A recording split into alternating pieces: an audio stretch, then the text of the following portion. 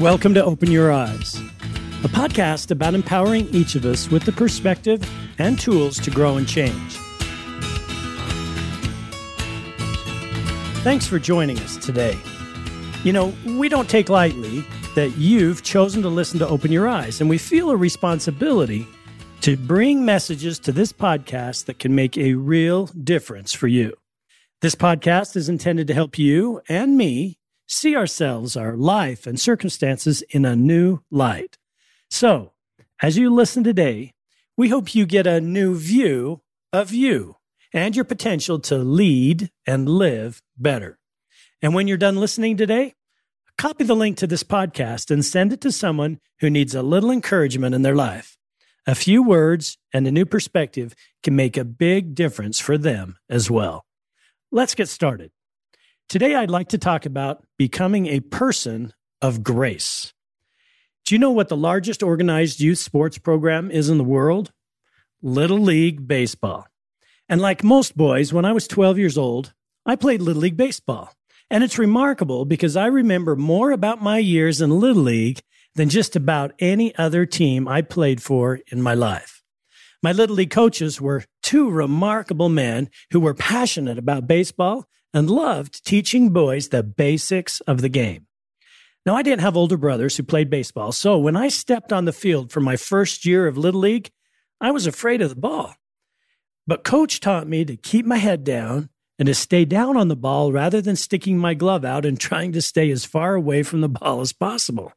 And to do this, he put me at third base and started to hit ground balls in my direction. And each time, he would tell me to get down and watch the ball go into my glove. Now, several times, due to a weird bounce, the ball missed my glove and hit me. And I soon realized that the ball could hit me, and I was still okay. And there was no need to be afraid of the ball. This and other lessons my coaches taught me, and they helped me to love baseball and have confidence in my abilities to play. And it was one of the most confidence-building experiences of my life. Little League Baseball is a nonprofit organization based in Williamsport, Pennsylvania, and it was founded in 1939. And until 1973, Little League was restricted to boys only. But since 1974, girls can and do participate. When I played, we had girls on our team. And each year, the Little League World Series championships are held in the eastern United States. Initially, only teams from the U.S. competed, but soon, teams from all over the world vie for the winner's trophy. From 69 to 91, teams from Taiwan won the series 15 out of 23 years. From 2010 to 17, teams from Japan won 5 of 7 years. Now, in the summer months leading up to the tournament, Little Leagues around the world select an all-star team made up of the best players in their local Little League. And these all-star teams then compete in district, regional, and divisional tournaments to earn the right to play in the World Series. And just this year, the tournament welcomed 20 teams to play in the series. Now, over the years, there have been some amazing stories come out of the Little League World Series. In 1957, a team from Monterrey, Mexico played in the championship game against La Mesa, California. The players from Mexico averaged a short 4 feet 11 inches in height and a slight 92 pounds in weight. And when they walked on the field, no one expected these tiny boys to win. It didn't even look like they were in the same league as their opponents. But their pitcher, an ambidextrous boy named Angel, pitched a perfect game, striking out 11 batters, and they won 4-0. In 1971, Lloyd McClendon, who would go on to be a professional baseball player, hit 5 home runs in the tournament in 5 at-bats. And he was intentionally walked in his remaining 5 at-bats. In 1982, an underdog team from Kirkland, Washington beat Taiwan and snapped Taiwan's 31-game winning streak. In that game, Cody Webster pitched a 2-hitter and hit the longest home run in Little League history. The announcer, Jim McKay, said it was the greatest moment in the history of Little League. Well, those are a few good stories, but they're not the greatest moments in Little League history by my book. Let me share a few of the greatest moments as I would define them. On September 11, 2001, at 8:54 a.m., from the firehouse on East 2nd Street, ladder company number 11, a phone call was made to the Camerata family from their youngest son, Michael. Michael was a brand new firefighter. He left a message on his father's voicemail stating, "I'm going to the World Trade Center. A plane just hit it. Just tell everyone I'm all right." And those were the last words he said to his family. He was 22 years old. Now, Michael was a phenomenal athlete. He loved to play ice hockey and baseball, and he played in the Little League World Series in 1991. His team was from South Shore, New York, and while he loved baseball, he did go on to become an MVP in his hockey league in senior high school and played hockey in college. And after college, he took the New York fireman's test, in which he got a perfect score. He was sworn into duty on March 3rd, 2001, and served for only a few months before his bravery cost him his life on 9/11. That is one of baseball's greatest moments. In 1984, Victoria Roche was the first girl to play in the World Series. She was an outfielder from Brussels, Belgium. Most recently, in 2021, Ella Bruning played catcher on a team from Abilene, Texas. In her 6 at-bats, she went 2 for 6 with 1 run and 1 RBI. But the magic happened before the game started. The ceremonial first pitch was thrown out by Monet Davis, a Little League pitcher who pitched in the 2014 Little League World Series. And it was a perfect moment seeing the last girl to pitch in a series throw the ball to the first girl to play catcher in a series. And these two girls were playing pitch and catch as they linked generations of girls together who loved to play the game of baseball. But my favorite story of Little League World Series happened just a few weeks ago. The championship game of the Southwest Regional Playoff was being played in Waco, Texas. The pitcher, Caden Shelton from Pearland, Texas, was a tall, strong pitcher, and he was facing a smaller yet capable batter, Isaiah Jarvis of Tulsa, Oklahoma. Now, this happens often in Little League. The difference in size and maturity of some of the boys is striking. And this was, by the way, a high-stakes game. With Caden pitching, he had a chance to make history because the winner of the game would go on to play in the World Series at Williamsport. Now, before the game, the Oklahoma players had been coached on the fact that Caden had a strong arm and a very effective curveball, so they practiced hitting the curve to be prepared for his pitching. And when Isaiah stepped up to bat, he was watching for the curveball, and Caden wound up and threw a pitch. But instead of hitting the strike zone, Caden's pitch went straight for Isaiah's head. And Isaiah, expecting the pitch to curve, was slow to react, and the pitch hit him squarely in the head, knocking off his helmet and leaving him lying in the dirt. Now, immediately, the coaches ran out to the plate to see if Isaiah was injured. After a few minutes, it was apparent that Isaiah was going to be okay, and as Isaiah got up and walked to first base, Caden, the pitcher, broke down in tears. He was shaken up, and he stood on the pitcher's mound crying with his head bowed and his hands covering his eyes. Perhaps Caden knew he could throw hard and was obviously worried that he had seriously hurt Isaiah. Now, that's when something amazing happened. Isaiah stepped off of first base, walked to the pitcher's mound, wrapped his arms around the pitcher, hugged him, and let him know that he was all right. Isaiah later said, "I wanted to go over there and spread God's love and make sure that Caden was okay, and make sure that he knows I'm okay and that I'll be okay." While on the pitcher's mound, he told Caden, "Hey, you're doing great." There, on that day at the regional finals, two 12-year-old boys, with the game on the line, put aside their own aspirations and demonstrated the type of grace and sportsmanship that's lacking in so many professional sports played by grown men today. Isaiah later told CNN, "If you're throwing hard and you just hit someone in the head, it's got to be a scary thing. So I just wanted to go over there and make sure he knows that I'm all right. I just really wanted to encourage him." Well, Isaiah and his Tulsa team would lose to Pearland 9-4. Now, I don't know if you've been hit in the head lately by a baseball, but if that's what it takes to help inspire you or me to follow Isaiah's example and show a bit more grace in our life, then it might be worth it. Grace is so easy to extend, but so often withheld.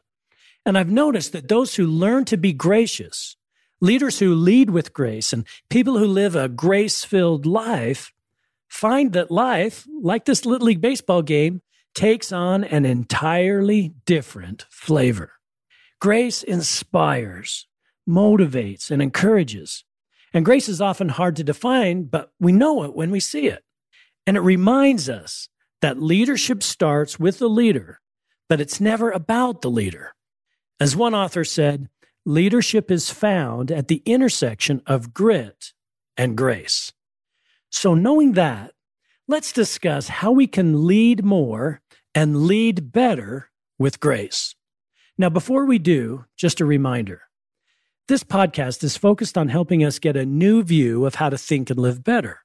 And based on the core concept that we all have a belief window, a lens through which we not only see the world, but interpret our place in the world, then we can conclude that it's our view that guides our actions.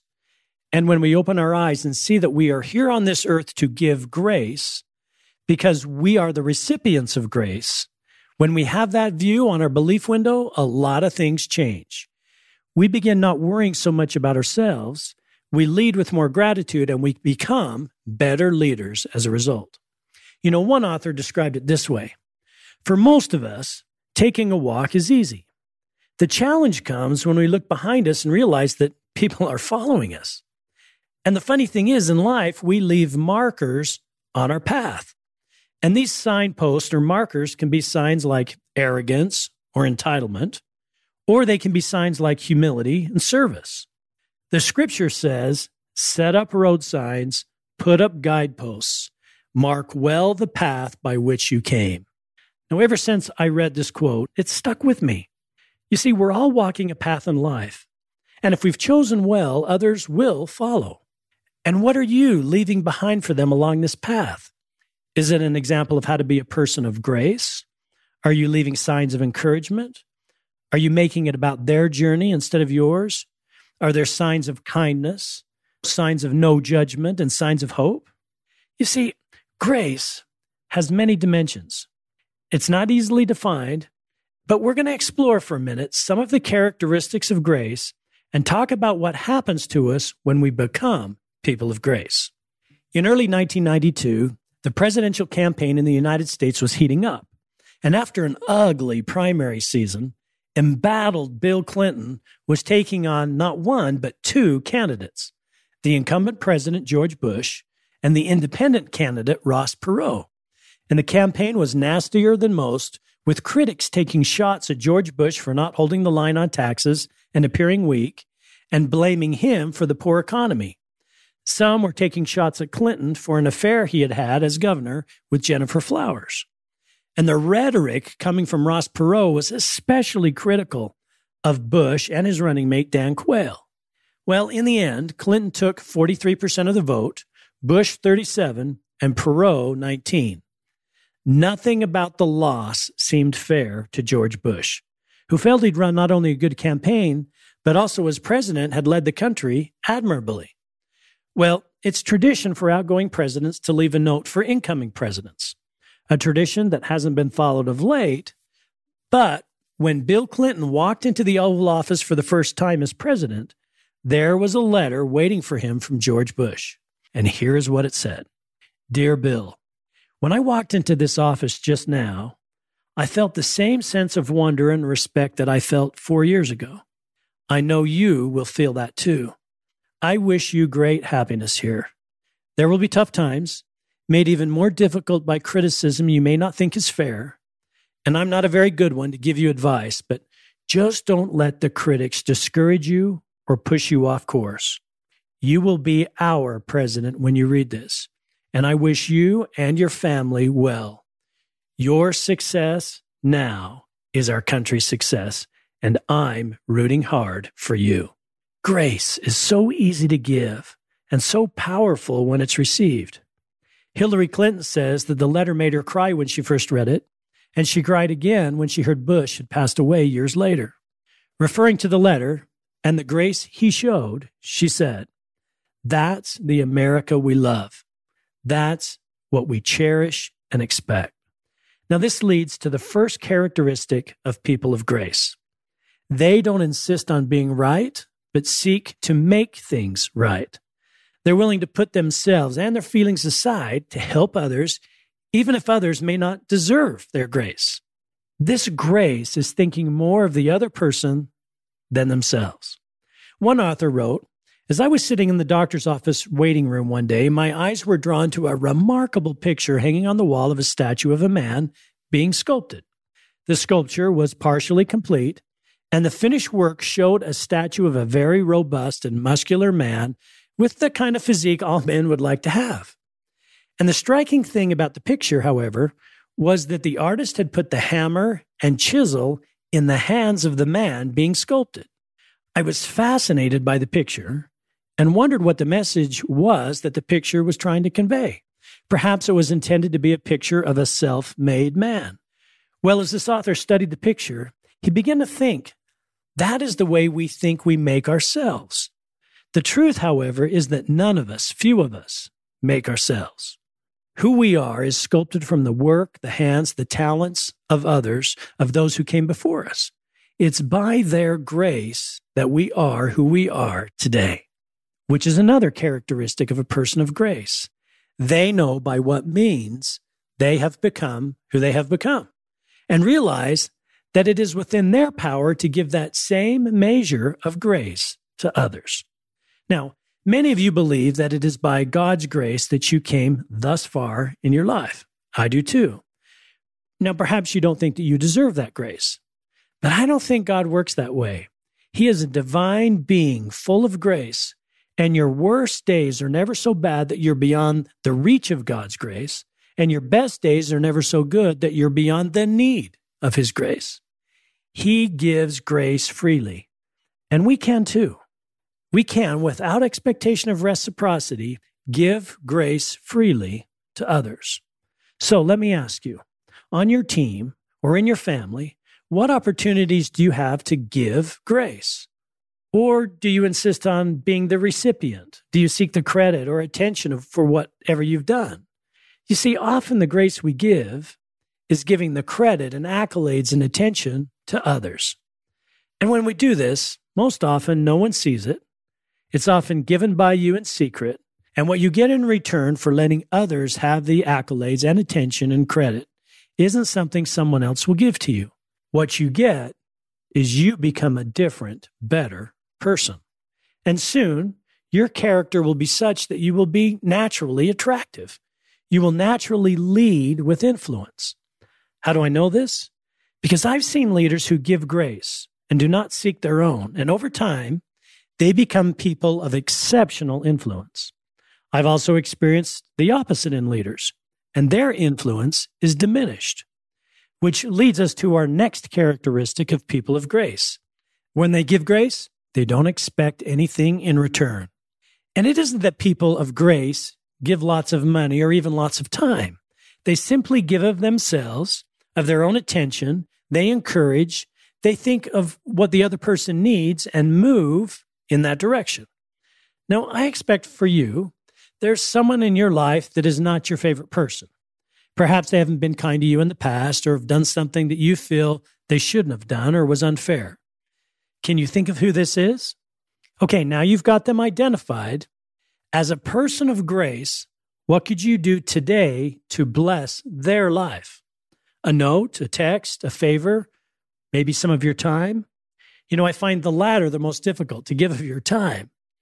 But remember, when you give of your time and other things, what you get in return is a better you.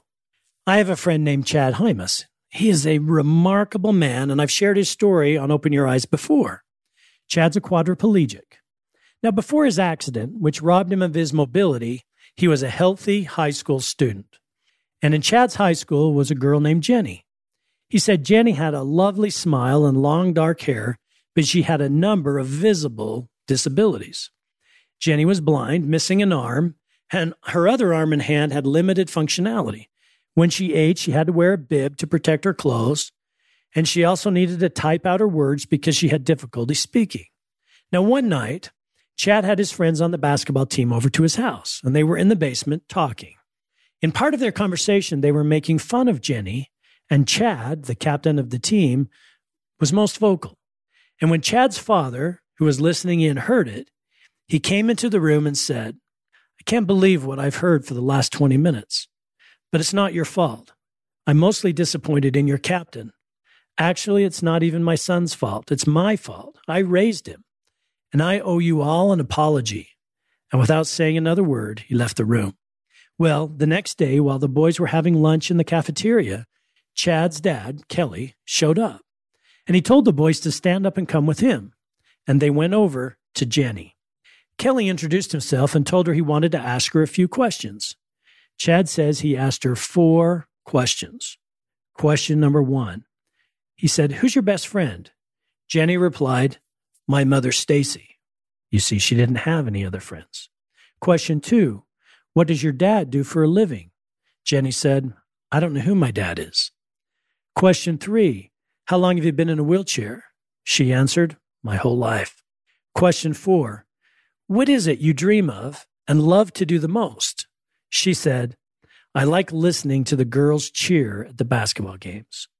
Well, the boys and others made a change. And soon Jenny was the captain of the cheerleading squad. She had a cheerleading outfit, and her job was to call each and every one of the cheers the girls performed. And soon word got out what the school had done for Jenny, and she became the star of most basketball games. At lunchtime, Jenny had friends to sit with her. And when Chad shares this story, he doesn't focus on what the school or cheerleading squad or anyone else did. Instead, he focuses on his dad, Kelly. He speaks of his dad's grace. Yes, his dad wanted to teach those young men how to treat others, but his dad was driven out of love for Jenny to find a way to bring grace into her life. And he knew he needed to help make that happen. And he wanted these young men to experience giving grace. You see, people of grace do what is necessary to give grace. If it takes time, they do it. If it's inconvenient, they do it. If it's out of the ordinary, they do it. Recently, I heard this story. At a 20-year-old high school reunion, one of the graduates had a surprising conversation with one of her classmates, and it went something like this. "I came to this reunion after all these years, hoping you would be here so I could thank you. My high school experience was really hard for me, and you may not have known it, but you were the only friend I had in high school. And I wondered if maybe the teacher had assigned you to be nice to me. Did he?" "No, he didn't assign me." "Well, you didn't know it, but every day I looked for you because I knew that you would talk to me, and you made me feel better about myself. Now I'm married and have a large family, and during these past years, I thought many times of what you meant to me, and I wanted to tell you that. As you examine your team or workplace or circumstances, where can you practice being a person of grace? Because it does take practice. And with that practice, you'll slowly turn that part of you that seeks your own into a person who seeks to give. And this transformation will bring true joy into your life. Now, what are the other characteristics that people of grace possess? Well, they don't need to be heard. They're content to listen. And this is an interesting characteristic that people of grace possess. No doubt you, like me, have been part of team meetings or conversations in which you're tempted to speak to impress, or if not to impress, to be sure to guide things the way you want them to go. But sometimes people of grace let other people speak. They let others lead. They let others engage and benefit. And there's something about people of grace that's just content to wait for their time and let others have theirs. There is a certain discipline to grace. We sacrifice, we temper the need to give to ourselves, and the scripture says that people of grace make every effort holy. You know, I've pondered on this, and I believe that people of grace do make things holy when they're content to listen. And how do they make that effort holy? You see, when they sacrifice a bit of themselves, they christen, they make special, they make that sacrifice of themselves a bit sacred because it involves giving and it involves grace. And I believe they also become more holy. So to that end, I believe that to become a person of grace, we must put off our old selves and put on a new way of seeing and thinking. And this newness about ourselves will bring greater peace and joy into our life. Now, there are other characteristics that people of grace possess. They don't keep score, they forgive freely, and that means they forgive all people. They don't pick and choose to whom they'll extend grace, and they focus on the needs of others. But one characteristic stands out more than any other. People of grace look for ways to encourage others. In other words, they're looking for ways to encourage. On your next team meeting, look for ways to encourage, either in the meeting or later via text or in person. Today, when you interact with your family, look for ways to encourage. It's so easy, but we don't always do it. Sometimes it's as simple as saying, "I'm excited to see you doing this," or "I think you'll make a huge difference." Or sending a quick text to say, "You're remarkable," or "Good job," or "Wow, you did this well." And the truth is that people of grace have incredible power. Every time they open their mouths, they have an opportunity to make an impact for good. And the funny thing is, as I've tried to be a person of grace, I've realized that I already think these positive things about other people, but for whatever reason, I don't verbalize them. And it's grace that drives you to say or write what you are already thinking. Remember, encouragement's not advice or giving people feedback. It is simply encouragement. Just a few days ago, I attended church, and the speaker talked about the kind things that members in the congregation have done recently. And in doing so, he named names of people in the congregations and shared the examples of what they had done. And every time he mentioned a name, I noticed the person he was talking about sat a bit taller and had a smile on their face. What a gift we give when we notice and praise and encourage. You see, when you do become a person of grace, I believe you become an instrument in God's hands. You're doing what He can't do Himself. I believe that when we pray, God does answer our prayers, but that usually happens through another person. And it's often through a person of grace. Why? Because those people are listening, and they're used to giving grace to anyone, even those who may not deserve it. December 12th is Our Lady of Guadalupe Day. And this holiday honors the belief that Mary, the mother of Jesus, who's Mexico's patron saint, the Lady of Guadalupe, appeared to Juan Diego in Mexico City several times in 1531.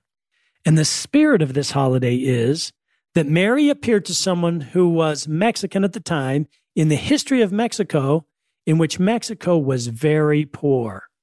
It means that she was aware of the poor, and she saw them fit for her attention and grace. That she would do miracles for those who were living in the margins of life, the poor, the needy, giving them dignity. And the holiday is a celebration that there is grace for the poor. It's a holiday of hope for those who live in the margins. You know what that means, right? In some religions, those who farm believe that you don't harvest the margins of your field. You harvest the inside of your field, but the outer edges you leave for the poor to harvest and keep for themselves. In Leviticus, God commands Israel not to reap all the way to the edges of your field or gather the gleanings of your harvest, but leave them for the poor and the stranger. Now, some of you, like me, have lived in the margins, not just financially, but maybe doing so now emotionally or spiritually. Discouraged, maybe afflicted by poor health or family struggles, or just weary. So if you're in the margins right now in life, remember, no matter what you've done, no matter what has happened in the past, you are a person of great worth. You are valued and important to your Maker and to those around you, and your worth does not lie in the paralyzing past.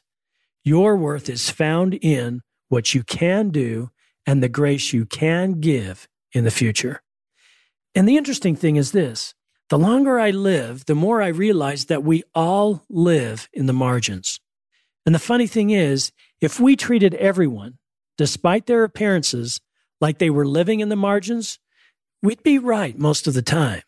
You never know what other people are going through. So, as we end today, remember, give all the grace you can. Grace is so easy to extend, but so often withheld. Grace inspires, motivates, and encourages. And as you lead on the path in life, leave signs of encouragement and hope. Listen, freely give of your time. Try in your next team meeting or today in your family to give all the grace you can. And watch. You will become a person who influences because of who you are. Most of all, thanks for being here today. And be sure to join us next week for another podcast as we learn to open our eyes to who and what we can become.